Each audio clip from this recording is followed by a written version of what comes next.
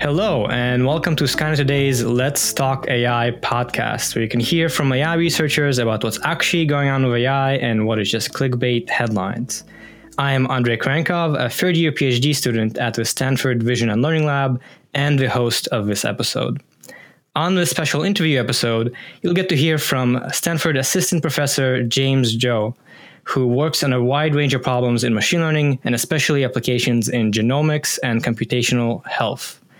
He has also taught classes such as Value of Data and AI, Algorithms of Advanced Machine Learning, Deep Learning in Genomics and Biomedicine, and the brand new Data Science and AI for COVID-19, which is just being taught this quarter at Stanford. He also enjoys writing and journalism and has been a columnist for the Budapest Sun and the Chronicle. We will also hear from Dr. Irina Fischer-Huang, who has a doctorate in electrical engineering at Stanford with research centered around bioinformatics, image compression, and science communication, and is currently helping to teach the Data Science and AI for COVID-19 class. She is also currently a graduate student in the Masters of Journalism program at Stanford University, focused on tech culture, explainers about tech, and diversity in tech. Thank you so much, Professor Zhou and Dr. Fischer-Huang, for making the time to be on this episode. Thank you, Andre. Thank you very much for having us. Thanks for having us. Great. So let's go ahead and dive straight in by talking about this Data Science and AI for COVID-19 class. The course description says it is a project class that investigates and models COVID-19 using tools from data science and machine learning. At the core of this class will be projects aimed to create tools that can assist in the ongoing global health crisis. So what was and is your motivation for creating and teaching this class? Right. So my research group actually works at the intersection of machine learning and biotechnology and healthcare. So we've actually been working on several COVID-related research projects for the past few months. And we're just starting to actually get more and more projects, right? More and more ideas for different projects, both from within our group and also from our collaborators at Stanford Medical School, at the hospital, from pharma companies, from biotechs. And we thought, okay, so we can't really do all of those projects ourselves. But we have this amazing resource here at Stanford, which is we have just amazingly talented graduate students who are very generous and very passionate, and everyone's really trying to help. So we thought, okay, so maybe the best way to really get this going is to try to essentially crowdsource these projects and to get a lot of students involved. So there are basically two main motivations for organizing this class, right? So the first one is to get the students to work on these research projects, which we think will have a high impact in real time. The second one is that we also want to, through this class, create a set of educational materials around COVID-19, especially aimed towards data scientists and AI researchers, because we think that those materials will be really useful for the broader public. And with the help of Irina, we're also putting these materials on YouTube, online. Oh, that's amazing. And yeah, Irina, maybe what's your take on this class?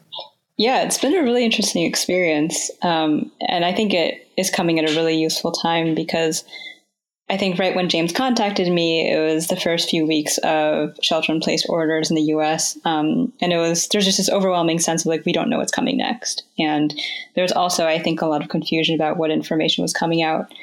So for me, it's been really helpful actually to even just sit in on the lectures as a TA and to sort of get the very high-level overview about the problems hospitals are facing when it comes to sourcing PPE, or how epidemiological models work, stuff like that. So I've personally enjoyed it very much. And I think it's also wonderful to see academia applying its skills towards such a current and pressing problem. Yeah, and launching off of that point of applying its skills, James, you said that part of the motivation was to actually get more grad students to work on projects. So it sounds like there's a lot to do. So what kind of projects and work and problems is the class kind of centered on? Right. So the class is actually very interdisciplinary. So the students in the class are mostly graduate students. They're mostly PhD students. Also, we have some Stanford undergrads and master students and MBAs. And they're coming from really diverse backgrounds. So everything from economics to communications to their MD, PhDs. And this is great because I think there's so many complex components to COVID-19, to the crisis. So we want to have some projects that are really looking at the fundamental biology of the virus. So basically, what is the virus actually doing to the human cells? What is the genetics of the virus? We also want to have some projects that are really looking at the broader social impact of the pandemic. Right, so we have some students that are actually looking at Twitter data to see how is misinformation spreading on Twitter. How does that actually change the compliance to shelter in place? We have some students looking at mobility data that you can gather from cell phones to see how is the mobility actually changing in every county in the US, and how does that actually change the spread of the virus, the spread of the cases in different counties. And we're also having various projects that are working with our collaborators in, for example, pharma companies like Genentech, Roche, where the students are actually really working with their teams on prioritizing where to send potentially useful medical treatments.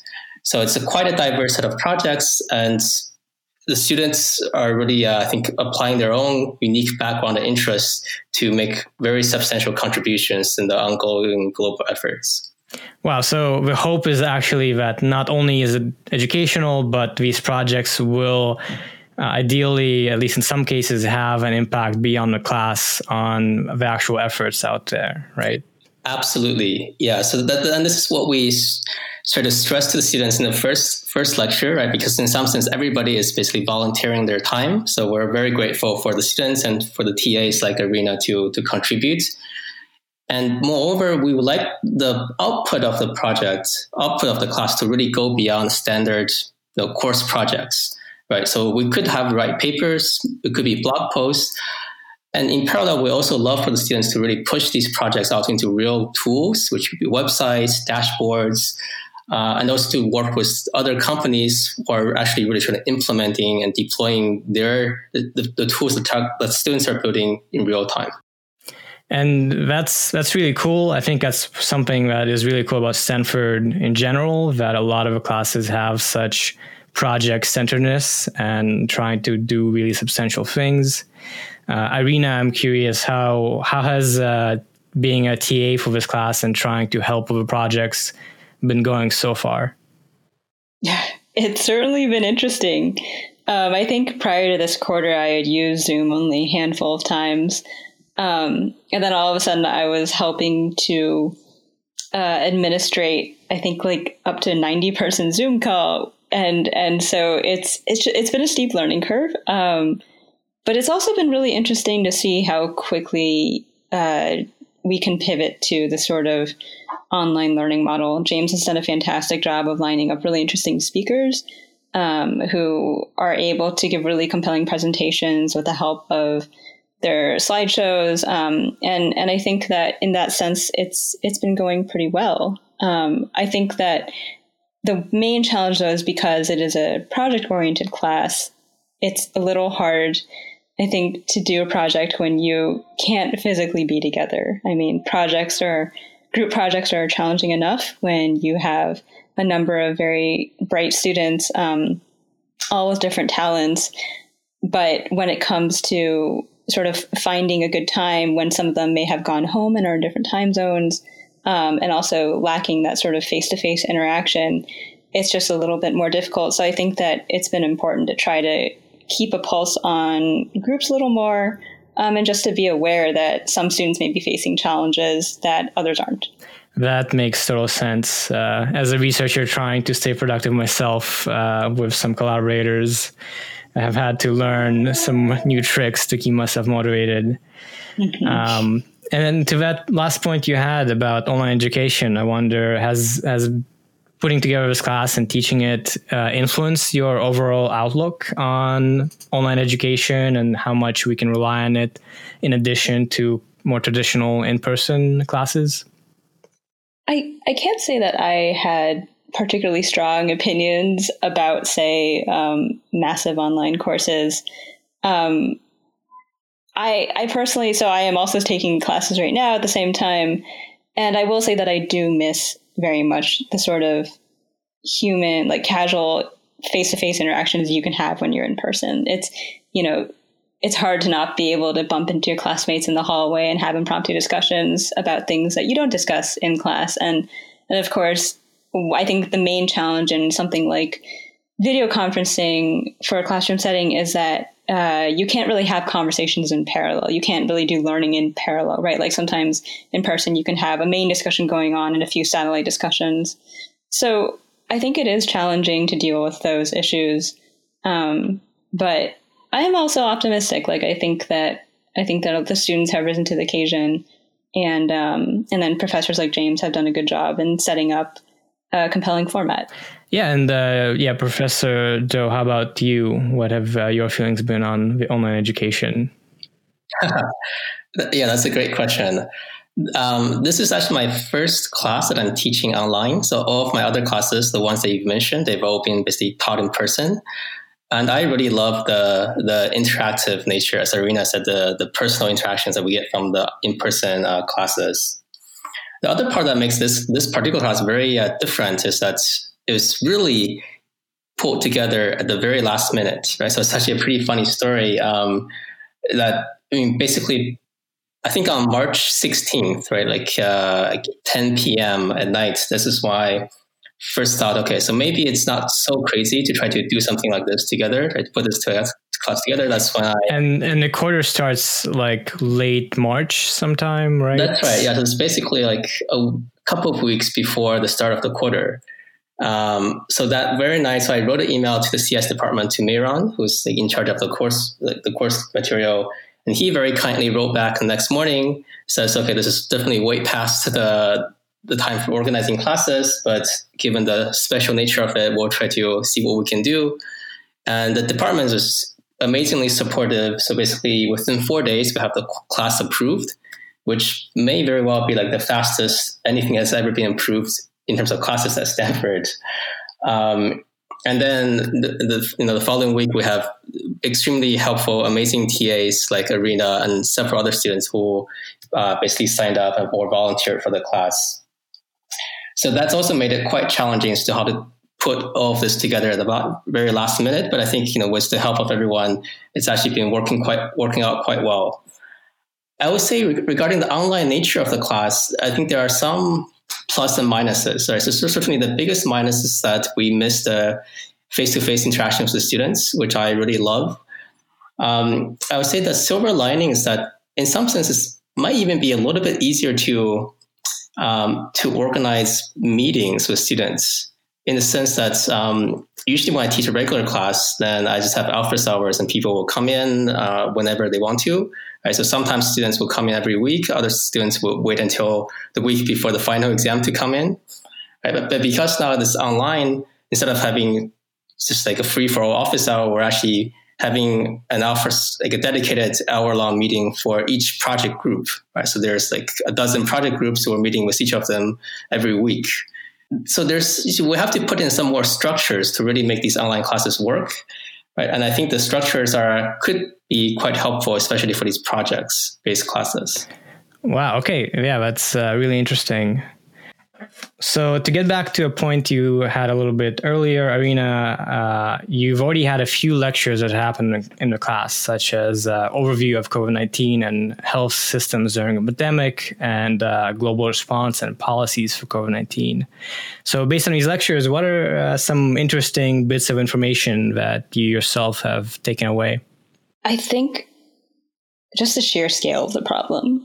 I mean, I know that the phrase global pandemic makes it obvious that this is a real crisis. But I think what's been reflected in the variety of lectures is that this is a problem where there's no easy solution. And so this is why we need experts like our guest lecturers, like people who are in charge of overseeing health systems, or people who create and study epidemiological models, doctors on the front lines, as well as people who are thinking not only about local state policy or even national policy, but indeed global response and what policies we could institute for a better future response.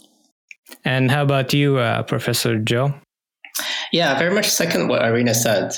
Right. So the other part I think that's really interesting about these lectures is just the real-time nature of it, right? So we both work in machine learning, and typically for machine learning, like there's standard benchmark data sets that's been around for many years, right? And people work on that.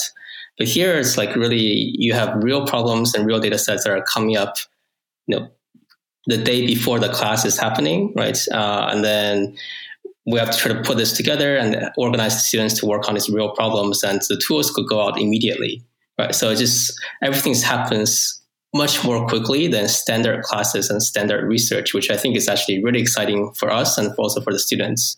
Just to give you a couple of examples, so you mentioned that, yes, we have a class on sort of the policies, global policies, response policies. It's actually given by Professor Michelle Berry, who's a professor here at Stanford, and she's also the director for the Stanford Center for Global Health Policy. So she's really very much hands-on and deeply involved in this. And she's really talking about how do different countries like South Korea, Singapore, right, China, how are they responding to COVID-19? What policies have they found successful, and how does that compare with policies that we're implementing in the US, right? So it's extremely interesting. And it very much directly ties into some of the research projects that we have teams of students in the class that are actively working on. So we actually have teams of students working on modeling government policies and doing causal inference to infer the effectiveness of different types of policies like shelter in place. And the output of that project, we also hope to directly impact the, different countries and different counties in the US and outside of the US would do later on, right? So there's this, as you can see, it's very much, everything is happening in real time, and everyone is working extremely hard on this in real time. The other example of this is that we also had an amazing lecture from Carrie Kirsch, who Irina mentioned is actually a frontline emergency room physician in New Jersey, right? So she gave us examples of how in her emergency rooms, right? So the patients now have to actually do a lot of their communications through phones, right? So because their family cannot come in, or even when they communicate with doctors, oftentimes they have to do that through phones, which also presents really interesting challenges. And we have a very much closely related projects in the class where students are actually using sound data, voice data taken from cell phones, right, especially coughs that are recorded on cell phones to help with diagnosis of COVID and of other diseases, right? So there's some evidence, very early evidence, but some reasons to believe that there might be differences in the types of coughs due to different types of respiratory diseases. Right? So there's interesting questions of, can we actually do some signal processing, machine learning to prioritize and diagnose COVID coughs from other types of coughs?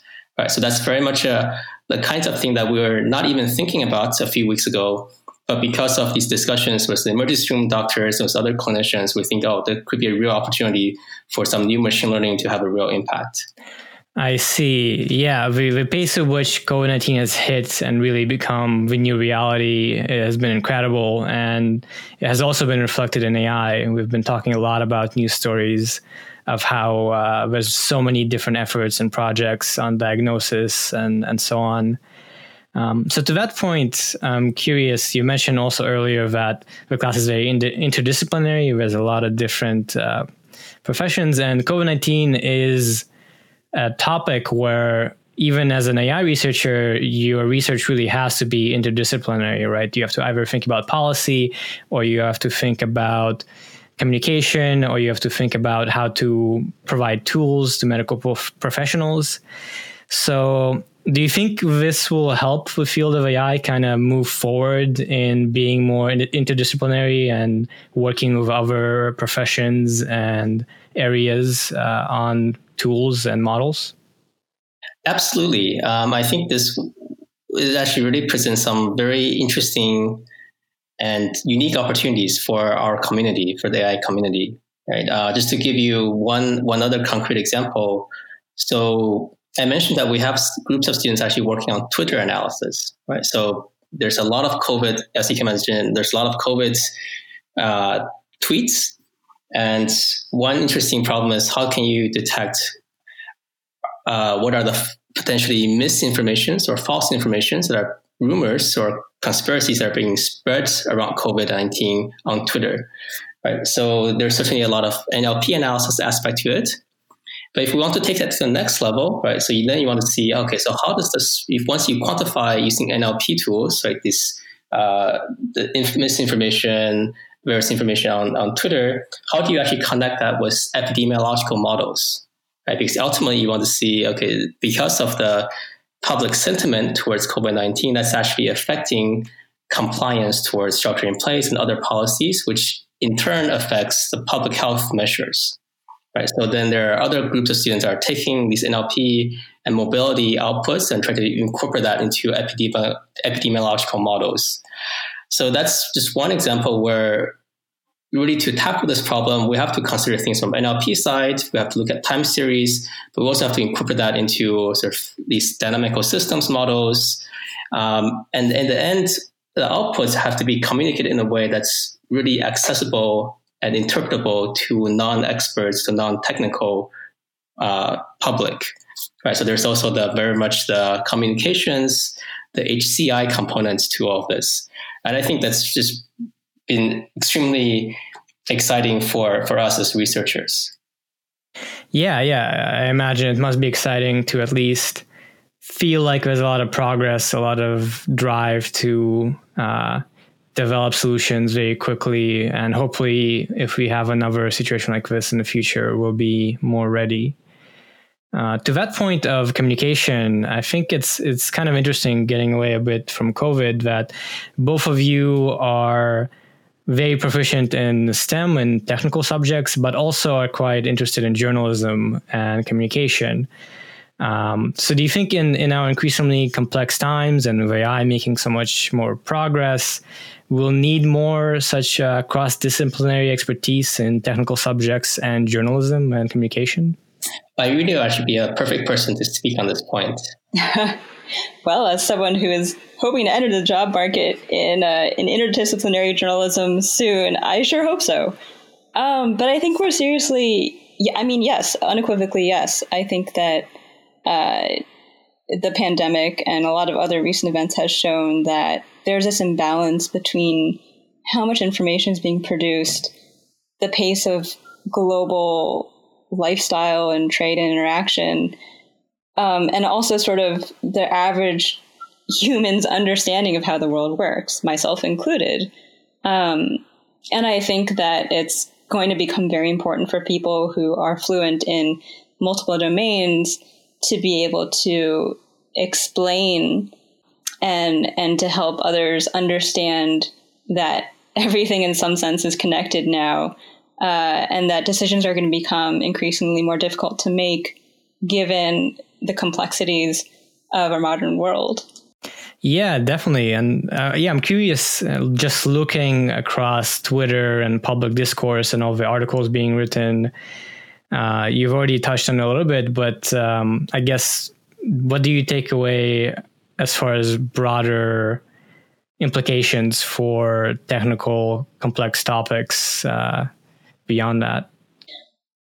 I've been really encouraged to see academics writing more op-eds, for instance. I've been kind of focused on reading a lot about the global supply chain because that's something that I have zero training in and zero expertise in. And so being able to get a glimpse of what goes on in, say, an accounting or a management professor's brain and who's looking at our situation has been very helpful.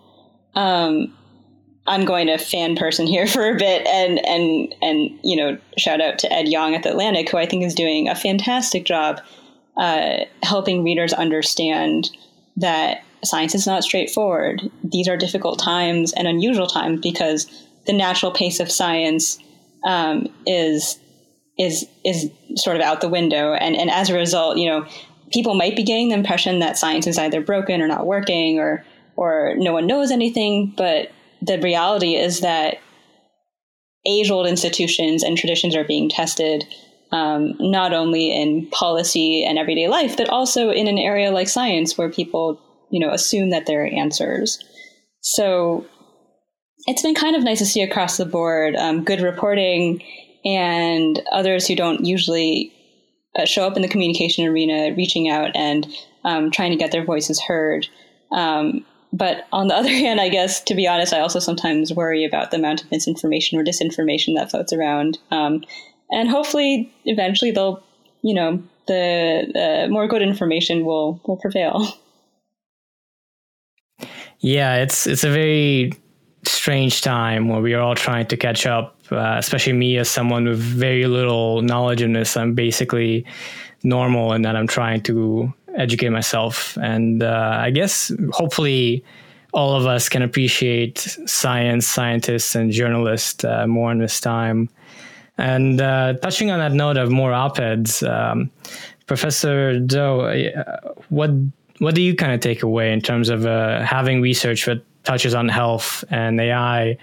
Would you consider writing more op-eds or communicating to the public more in some ways? Yes. And we would love to do that. And I think actually this class is one effort to reach out to the broader public. And I think actually many of our lectures, which we put on YouTube, are quite broadly accessible to the general public, right? So especially the first few lectures, I don't think you need to be a Stanford PhD student to really get a lot of knowledge and information from those lectures, right? So that's certainly one effort that we have made to make those accessible to the general public. And related to the points around science journalism, I think this whole pandemic has also been a really interesting exercise, right, for the entire world to really appreciate the importance of doing good data science and good statistics, right, which is something that's, even for machine learning researchers, is oftentimes underappreciated when we write our NeurIPS ICML conference papers. And it's actually been really interesting to see the statistical ideas, right, statistical debates that are happening that are really happening in real time in public venues. One very recent one around this is really just try to figure out what fraction of the general public actually has already been exposed to the virus, right? So that's certainly an extremely important number to figure out if we want to decide when to open things up. And that's very much a statistics question, right? And I think a lot of the journalists have been doing a very good job in trying to really discuss the limitations of the existing statistical models and certainty estimates. And I think that's something that really I hope to become a major part of communications going forward. Yeah, and certainly as someone who runs this effort to communicate more to the public, it does feel like maybe hopefully will be more of that. To the point of these lectures being public, I should mention that the class is CS472. There's actually a public website for it. I was just looking over previously that links to these lectures. So we'll include the link in the description of this episode. Maybe to move on to a slightly less professional note, just more generally, now that we are in this shelter-in-place time with the COVID crisis, besides teaching in class, how have you found this period? Are you kind of adjusting to being indoors all the time? Are you looking forward to hopefully soon going out more? Yeah, what do you think, Irina? Yeah, definitely looking forward to going out more. It's kind of funny. I think everyone has been sort of grappling with the tiny little things they miss about their daily lives. For me, I really enjoy cooking. So if I had it my way, I'd be able to cook something different every night from all different cuisines. But I have to plan in advance now, which is fine. Overall, honestly, I feel very lucky that my life has not been impacted very much. As a student, as someone who was doing remote part-time work anyway, and it was doing part-time work that is easily transitionable to online, it's honestly been pretty all right for me. I think that where things got a little bit tricky were as a journalism student and journalist, it's been really hard to keep up with the news, especially when so much of it is scary, when so much of it is uncertain, and other parts of it are sometimes infuriating when it's not actual news. So it's been interesting to figure that out, like to be in a profession where your job is to keep tabs on developing situations. And I guess I should have known going in that like there's going to be an emotional toll in the profession. But that being said, it's been really great to connect with other people in the industry and to be encouraged and to get best practices from them in terms of how to process the news, how to take breaks while we're working. I mean, also to think carefully about how we can best contribute. Because, more news is not necessarily more useful for everyone, but rather thinking deeply about like what I can contribute at this time, what would be helpful for other people, and then to do it in such a way that both parties get to remain sane. I see. Yeah, as a non-journalist and someone who has been trying to limit my exposure to news these days, that sounds quite interesting and challenging, but it's good to hear you are learning how to cope. And Professor Zhou, I found it, actually my PI, one of the professors in my lab, has been telling us that for her, this has been a kind of nice relief from going to many events and staying home and so on. So how have you been finding shelter in place? Right. First, I would just say that I think many of us are really in a very privileged situation, compared to what a lot of other people in the US and other countries are going through. I mean, I think around here we are doing relatively well in terms of the crisis, and especially being academics, we're in some sense buffered in terms of our everyday lives. So we're certainly very privileged, and I'm extremely grateful for all the work that people on the front lines in the service industry are doing. In terms of my personal lives, I think it has been some adjustment period. And there are also sort of silver linings in this as well. In the past, I probably do not exercise as much as I should, right, during the regular school years. But now, because I'm home every day, there's actually no excuse. At least I couldn't come up with any more excuse to my wife why I shouldn't go out to run every morning, right? Or just do some more exercises. So I'm actually running a lot more now than I did before. We're trying to get some runs in every day, which is great. I am very much looking forward to when Stanford's and the campus starts to open back up again. Of course, once we've accounted for the safety issues of all the students and staff. And we actually have several active COVID-19 projects that we've made a lot of progress on the computational side, right, to really understand what the virus is doing in human cells. And really, we're very much excited to go back to campus and actually test those out experimentally, right? And to do that, we need to have the actual access to our labs, to the offices, and to the environment where we can actually do those physical experiments. And I'm hoping that will happen relatively soon. Yeah, as I think many academics are. And as you both noted, it's good to be aware that we are pretty lucky. I also feel that it's good that we haven't had to change our work life too much. And it's good to keep track of the silver linings, which is something I've been trying to do. Absolutely. So yeah, I feel this is a pretty good set of topics. Do you have any things you would like to maybe touch on that we have not talked about? Andre, what's been a silver lining for you? Well, it's been a silver lining for me. I've been doing more things that I haven't done as much before. So I found more time for reading. I've been catching up on my video game backlog. Yeah, I don't know, just readjusting a little bit and appreciating outside more. Like I've started working on my deck in the sun and appreciating the air, which is kind of weird, but it's kind of nice. That's awesome. Yeah. Nice.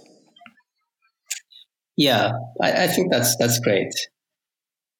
And I think another silver lining is actually perhaps similar to what your PI said, is actually these conferences. I actually quite like the idea of having not all the remote conferences, but at least having some aspect of the conferences being remote, so to reduce the need for travels and make it easier for students to attend, to participate. I think that could actually be a positive development that we can all take away from this, even after the pandemic's over. Yeah, I'm quite excited about it, and being more accessible and hopefully us having less of a carbon footprint. Yeah, I just wanted to add to that. That's a really good point, James. I think that like in journalism, especially local reporting, it's always like, try to focus on local stories, and that's still really important. But for instance, now, if you want to talk to a source who's in like Australia or a different country, or if you want to collaborate on a scientific project, I feel like there are no more barriers because everyone's doing it and it's just the normal way of life. So I'm pretty encouraged and optimistic about like how the availability of video conferencing and meetings for those who have access to it can hopefully help foster more collaboration. Yeah, and I guess we're all learning how to make it work, how to not get too tired from all these video calls and be productive at home, which is a useful skill for sure. Very much so, yes. And with that, we can conclude this special interview episode of Let's Talk AI. As always, if you've enjoyed the show, please rate and review us, and be sure to tune in to our future episodes.